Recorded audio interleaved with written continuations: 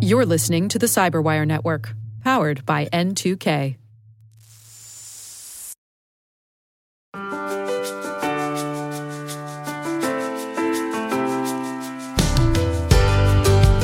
Welcome to Afternoon Cyber Tea, where we speak with some of the biggest security influencers about what is shaping the cyber landscape and what is top of mind for the C-suite and other key security decision makers. I'm Ann Johnson.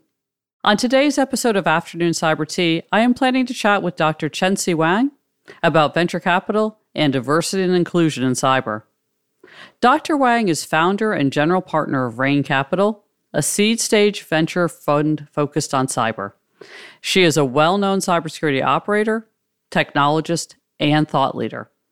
As an outspoken advocate for women in tech, Dr. Wang was named Women Investor of 2021 and 2019 by the Cyber Risks Alliance and Women Tech Founders. She is a trusted advisor to security organizations worldwide, regularly contributes to Forbes and Dark Reading, and holds a PhD in computer science. Welcome to Afternoon Cyber Tea, Dr. Wang. I am thrilled to have you on today. Thank you, Anne. Thank you for having me. So, to get started, I would love if you could tell us more about your journey. Tell us when you first got interested in cyber and what actually led you to founding Rain Capital, and why do you find cyber so exciting today? How much time do you have? Well, I came into cyber purely by accident. In grad school, we all had to pick a field, and I was always interested in math, and I looked around in different computer science disciplines, and I decided applied crypto was an interesting one because it allowed me to flex my math muscles, if you will. So I started doing research projects in applied crypto, and then I got to know the other field of computer security, and I got more and more into it. And then I wrote my PhD thesis essentially on code obfuscation and AppSec, application security, and that's my foray into the field of cyber in general. Now, I went from PhD research to Carnegie Mellon University as a faculty in computer security. And at that time, we were doing a lot of not only research, but also academic curriculum in terms of fostering the next generation of cybersecurity talent. I spent 6 years there. Then I came to industry doing industry research, and then eventually I moved into operator and executive roles. The technologies that we developed in academia, a lot of them did come to industry, but also industry has such interesting set of requirements that academia may or may not be exposed to, which that's why I was happy that I actually made the switch into looking at real problems and real challenges within enterprise environments and the greater internet. So founding Rain Capital was one of the interesting tenets of my career, where I looked at, what I have done. I've done research, I've done operator roles, I've done practitioner roles, and investor role was one that I did not do at that time. And I said, well, one thing I really enjoy was working with founders and early stage entrepreneurs, helping them scaling up the business. So obviously one role that could allow me doing this with multiple founders is investors. So I looked into raising a fund, and here we are. So it's a shortened version of a 20-year career, I guess.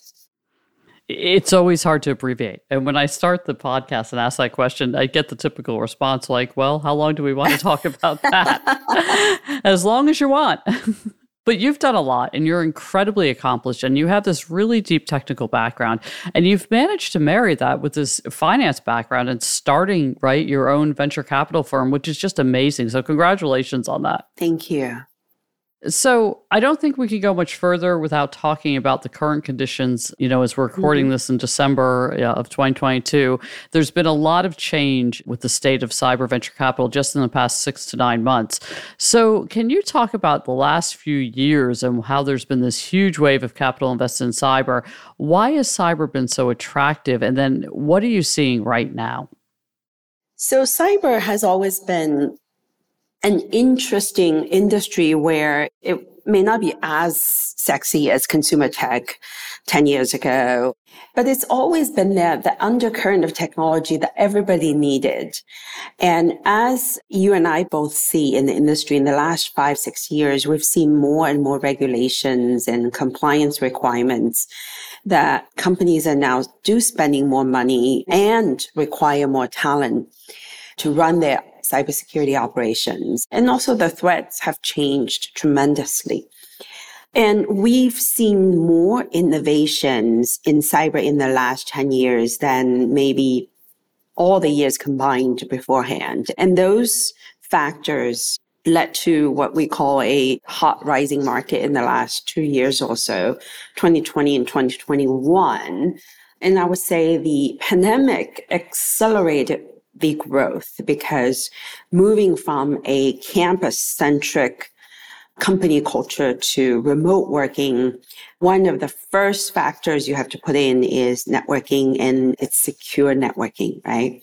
Secure remote communication, secure remote access, and all that came back to security. So we saw a tremendous growth in the requirement, in the investment in security technology through 2020 and 2021, which led to a huge infusion of capital. And I would say that's probably a little overheated the market. And we saw those unrealistic valuations in 2020 and 2021, which I think we're going through a period of correction right now. And I personally think the correction is needed. We just can't possibly grow the market at the same rate that it was in 2021. And so I think this period of cooling off is welcomed. But the interesting thing for us, as with this conversation, putting on my investor hat, is what we are going to do looking at existing investments, and some of them have grown tremendously, but is under the financial model of the last 2 years. How are we going to help these companies survive through the reality of today, the macroeconomics as it is? And how do they build a sustainable, survivable business throughout this whole thing and go into 2024, 2025 is everyday conversation that I'm having. Yeah. So is there money that's still flowing right now? I know it's cooling off, but is there capital that's still flowing into cyber? And do you think there will be a lot of deals in the next 6 to 9 to 12 months? And if there are, what type of deals are those? Is it M&A? Is it PE buyouts? What do you think is going to happen? So deals are still getting done, right, at a lesser rate. And I would say the questionable teams, the questionable companies, meaning that, the metrics are not as strong, either are not getting the deals done or are taking longer to close financing rounds. But the good ones, the ones that you look at and say that's a clear winner or will be a clear winner, we still see multiple term sheets and valuations are still pretty healthy from their standpoint, even though it's not as crazy. So those financing deals are still getting done. But I think looking at cyber startup scene as a whole, we'll see a lot of M&A deals, a lot of consolidation. Some of the companies raised money are not able to raise further rounds. We'll be going through a period of a consolidation, either getting gobbled up by large companies or merge with others. And some of them will probably go, the long tail ones probably will go through the asset sales route. So we'll see a lot of consolidation, M&A, and PE roll-up is also, I would think, would see more. And probably a little bit less on the front end of the funnel, meaning that we saw gosh, so many companies in 2021. And I think we'll see less in terms of front of the funnel. The quality that come in is better. And the ones that getting through the funnel all the way to funding is the criteria is tighter and the filters are tighter. So you end up getting high quality deals done, I think. I do think, and I've heard consistently that people are believing that the quality of the deals will improve. Even though there isn't as much deal flow, there's still capital available. Correct. Yeah. So, yeah, which takes me to the question, about advice you would have for founders. If you're the founder or CEO of an early stage company today, how would you approach raising money? And also, what would you be doing right now to make sure your company thrives and even survives over the next 12 to 18 months? Let's take this question apart from one is if you're raising your first set of capital as founders, what you should do. And the other one is for maybe existing founders who already raised capital, but is wanting to take the company to the next phase of growth and obviously may need additional capital as well as how do they sort of structure the business model. For the first part of this question is if you are founders that are raising your first set of capital, I would say the criteria of getting over the hump, acquiring your first set of capital has significantly become more stricter, meaning that you really have to bring your A game. I was just telling this to a founder that I met at reInvent just a few days ago that it's no longer like two-person with an idea with a slide deck and somewhat interesting can raise capital. What you need to do is really do your homework and talking to potential buyers and customers of your solution, really understand what the market is asking for this type of capability, what the customer journey will be like, what are your relative positions against related products and functions out there. And ideally, not only come with ideas and possibly a prototype product, but come with 4 or 5 potential design partners or folks who have good things to say about your approach and may even put their names behind the approach and say, hey, if they build this, I will be a customer, if it meets these criteria. And those become essential for you to raise capital. So it's not just the uniqueness of the idea, the strength of the team, but also showing signs and momentums and market acceptance of your idea is critical. And VCs are no longer willing to give you money to experiment so that you can attain that product market fit.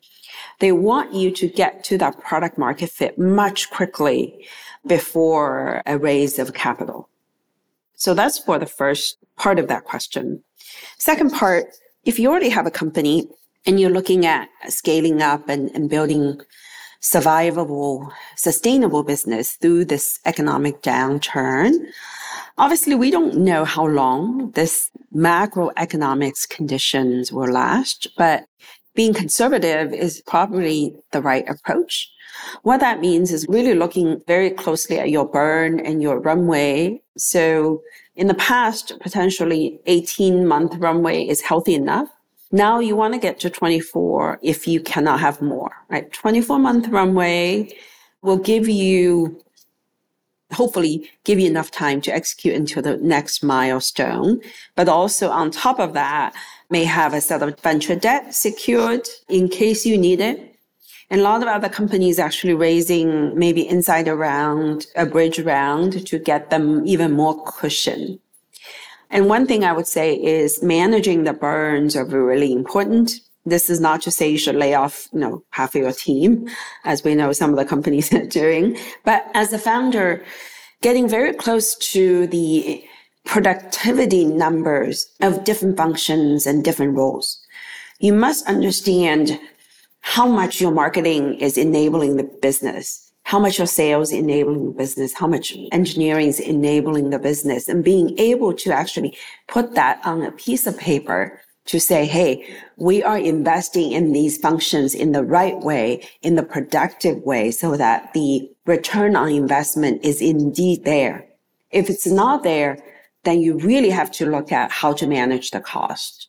And so managing the burns, managing the productivities to get you the right length of runway and potentially adding additional cushions by insider rounds or venture debt to get you that 24-month plus runway is critical. Now, this is in addition to everything else you have to do, which is building a killer product and being really good working with customers and building a brand and all that normal startup stuff.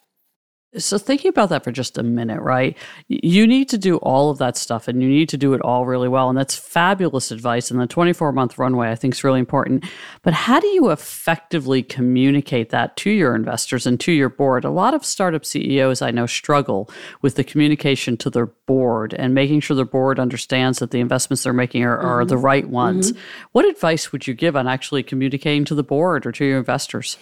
Yes. So I think that's a fabulous question. And that is a question that many founders struggle, and especially the first-time ones. So I would say communicating more rather than less in the time of change is critical, right? You don't want to wait for your investors to come back and ask you questions. Oh, what are you doing here? What are you doing there? If they start asking a lot of questions, that means you're not communicating enough. What you want to do is anticipate what questions they will have and feed them information proactively so that they feel that you are on top of the game, right? And I have in my portfolio, I certainly have founders of on the whole spectrum of being really good at communicating, others a little bit less so. So I'm trying to coach those that may not be used to this proactive and more than regular communications really is bring them to the forefront of the decisions you're making and making sure they understand you're being proactive, you're being responsive to the market conditions, you're managing cost, you're managing the growth in a responsible way. So that means don't wait until the next board meeting to put together a deck and send them the night before. That is not the right way to do it. The right way to do it is send them regular communications, if not weekly, monthly, smaller, more consumable communications about we're doing this, we're doing that. We found this method being effective. We're working on these kind of initiatives with customers. These will generate this type of returns. Just bring them into the fold a little bit more. That will pay dividends, they'll pay a lot of dividends, to be honest. I think the over-communicating in times change and bringing the board along with your changes is really, really fantastic advice. One last thing before we talk about diversity, which is you have been on this cutting edge of cyber innovation your entire career. What today do you have passion about? What trends, technologies, or categories do you think are worth watching in cyber? That's such a timely question, especially since I just went to reInvent. So having been on the show floor, looking at all these companies are doing innovations in the cloud, for cloud computing, with cloud computing, one thing that really jumped out at me is there's so many things that are looking at accelerating the tasks that developers have to do. Right. So you and I both know that several years ago, Andreessen wrote this blog about software is eating the world. And really the trickling down effect from that is, yes, software is eating the world. So now we're all building tools and utilities for the teams that are producing software so that they can eat the world in a faster and more productive pace. So that's the overall impression that I walked away from reInvent. And what does that mean for cybersecurity? It means that you can no longer build a security product in silo with development because there's so many things that are intimately entangled between dev and security. So you always have to think about security as part of the dev lifecycle, the dev environment. How do I making devs' life easier so that they will produce more secure code? How do I make the security findings easier so that it can go into the regular flaw remediation lifecycle that the developers have, right? And in fact, there's a ton of perspectives on the floor that are really thinking about the illities of the system. The illities meaning reliability, security, dependability, or other quality, making the illities of the system sort of very much hand in hand with the development part of the core function.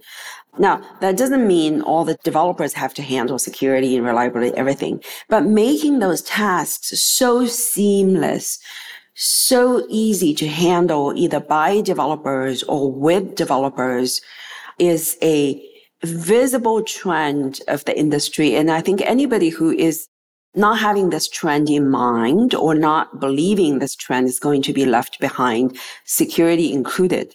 So you and I being security professionals, we all have to look at this trend and say, hey, the newer products are going to be like this, are going to be part of this current.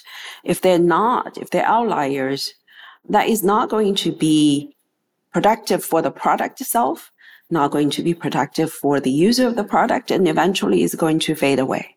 So that's my big takeaway of, what's going to happen. I think that's fascinating. I also think it's a paradigm change, particularly for the security industry, where we're so focused on building point solutions that solve point problems, and the industry has to mature beyond that. Yeah, it has to. I think you kind of have to say, a lot of security products or innovations in the past have been about threats, right? So how do we handle this one threat really well, which are needed? But think about folks who are building the system, folks who are managing operations. They are there to ensure code is deployed, system keeps function. They don't really care about this one threat du jour. What they care is whatever you need to do security, you cannot interrupt my operations, and you cannot make so that my code doesn't run, doesn't deploy. So you have to take these assumptions as given. Cannot interrupt operations. Code has to be deployed. Customer has to be served. Under these assumptions, how do I operate to deal with threats? And that's the mindset shift that we need to have. Yeah, and I think that's fair. Well, let's pivot a bit, because you've been this huge champion and advocate of improving diversity and inclusion in cyber. Why do you think this is such an important industry imperative? And what advice would you give cyber leaders? What should they be doing right now, today? We've seen numbers in the cyber industry, right? I think a few years ago it was 11% women, and now we are at 20%, which is a huge improvement.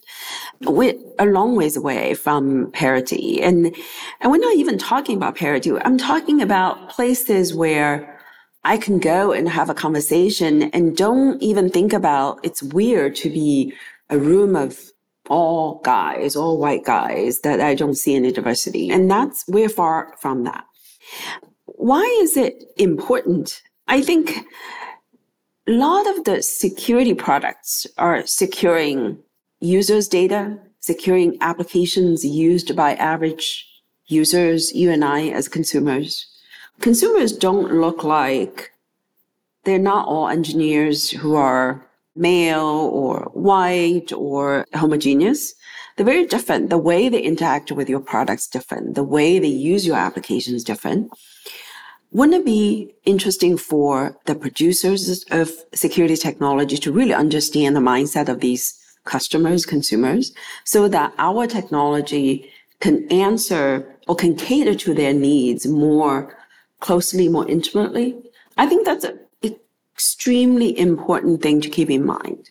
And another thing is we keep getting new researchers or threat researchers into the industry, which is great.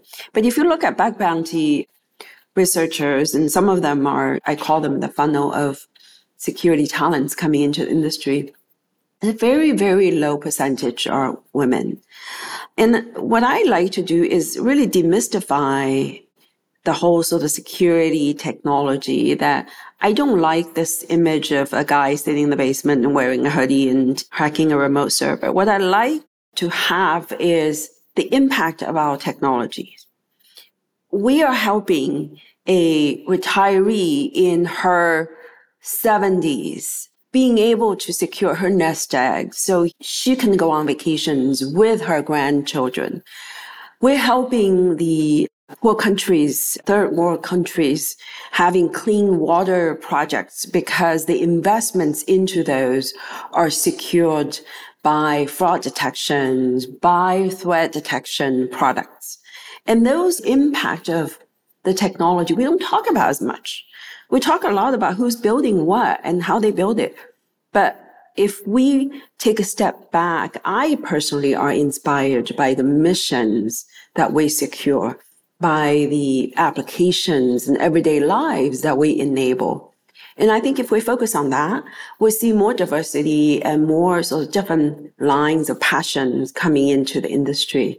And I think that will be for the better of everyone. I agree. As you know, I've been a big advocate of bringing more diverse talent to the industry. And one of the reasons is we have, this talent shortage that we're not going to solve if all of our talent keeps getting sourced from the same places with the same backgrounds. Mm-hmm. Absolutely.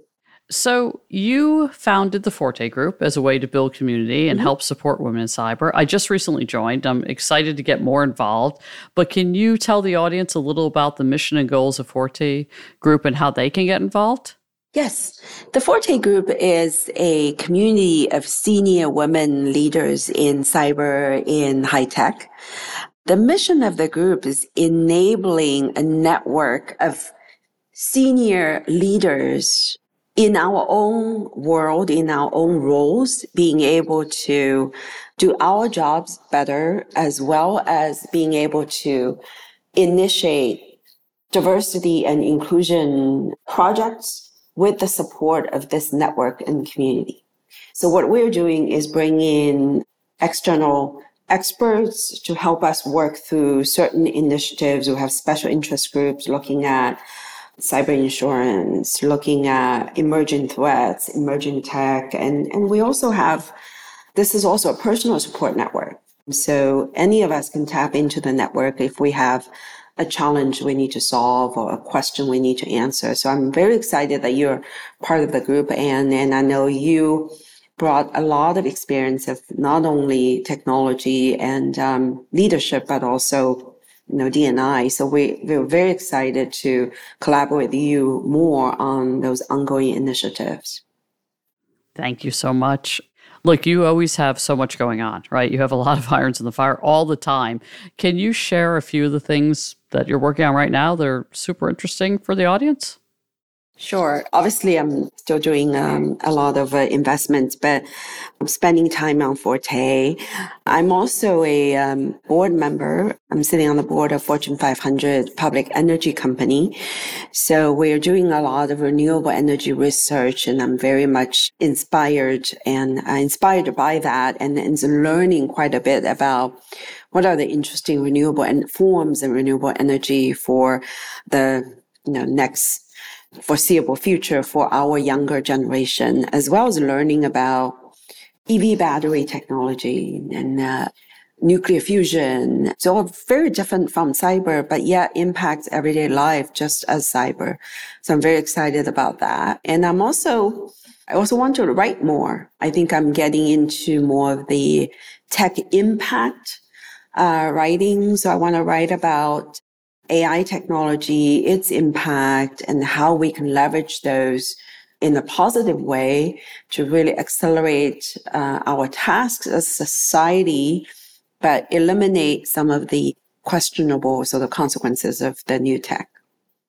That's fascinating. And I was reading an article today, actually, that published on LinkedIn talking about why Silicon Valley is suddenly so hot on nuclear. So there's definitely alternatives that we all need to be looking at as we shape the future. Yes. And future-proofing against, right, assets that aren't going to be available to us long-term. Yes, absolutely. Do you know that 75% of EV batteries are produced outside of the US? And actually, the number may even be higher. So what's the future for US in this, right? If we're all going to move to EV, is that a disadvantage for us? And how are we as tech leaders really looking at this trend and say, hey, where should we be investing? And not just in these IT technologies, but in the energy, in climate. All those are fascinating questions. Yeah, I think those are fascinating questions. And just like the recent trends to move chip manufacturing back onshore to the U.S., I think we're going to start to see trends too, because from a supply chain standpoint, as you know, and we're going off topic a little, but that's okay. The supply chain has been so vulnerable, right? Over the past 2.5, 3 years, we realized how vulnerable it was during the COVID period. And I think that those types of things to protect both the supply chain, domestic security, and national security are going to be increasingly important to think about what we need to manufacture in the U.S. so it's here and present for us. Absolutely.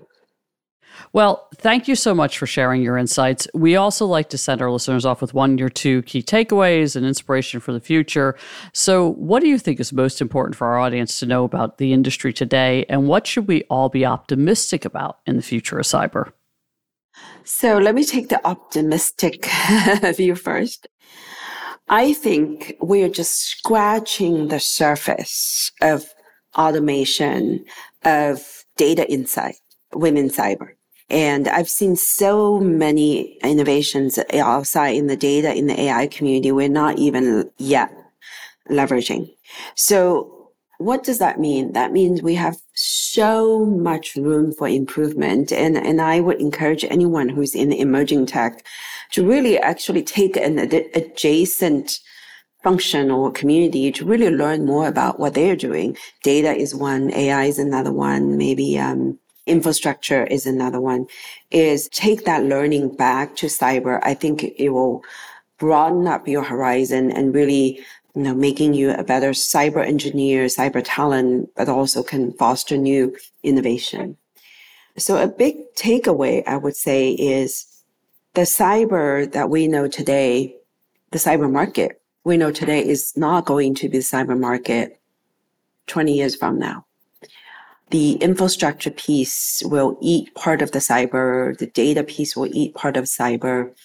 But eating isn't taking things away, but it's actually 1 + 1 is greater 2 in that fashion.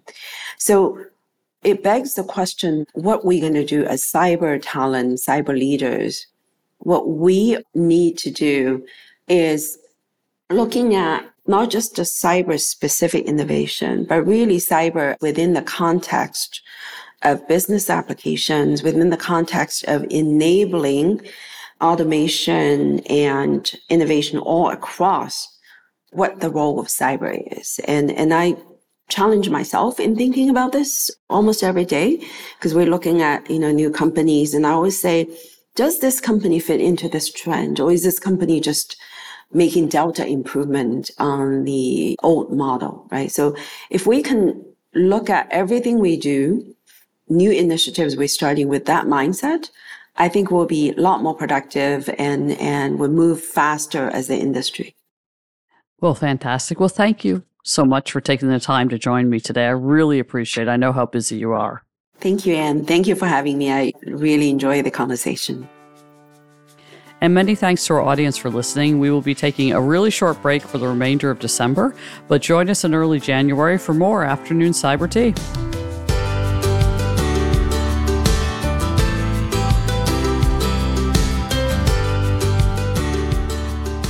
I invited Dr. Chenxi Wang to join me on Afternoon Cyber Tea because she is such a deep subject matter expert in all things cyber.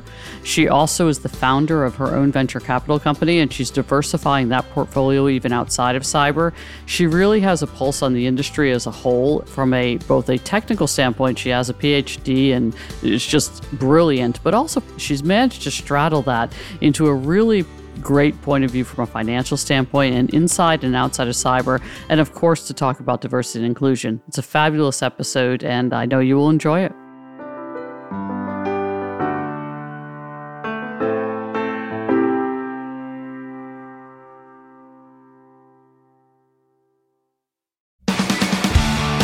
This week on the Microsoft Threat Intelligence Podcast, join us as we dig deep into the XZ backdoor with its finder, Andreas Freund, and senior security researcher, Thomas Rochia, Be sure to listen in and follow us at msthreatintelpodcast.com or wherever you get your favorite podcasts.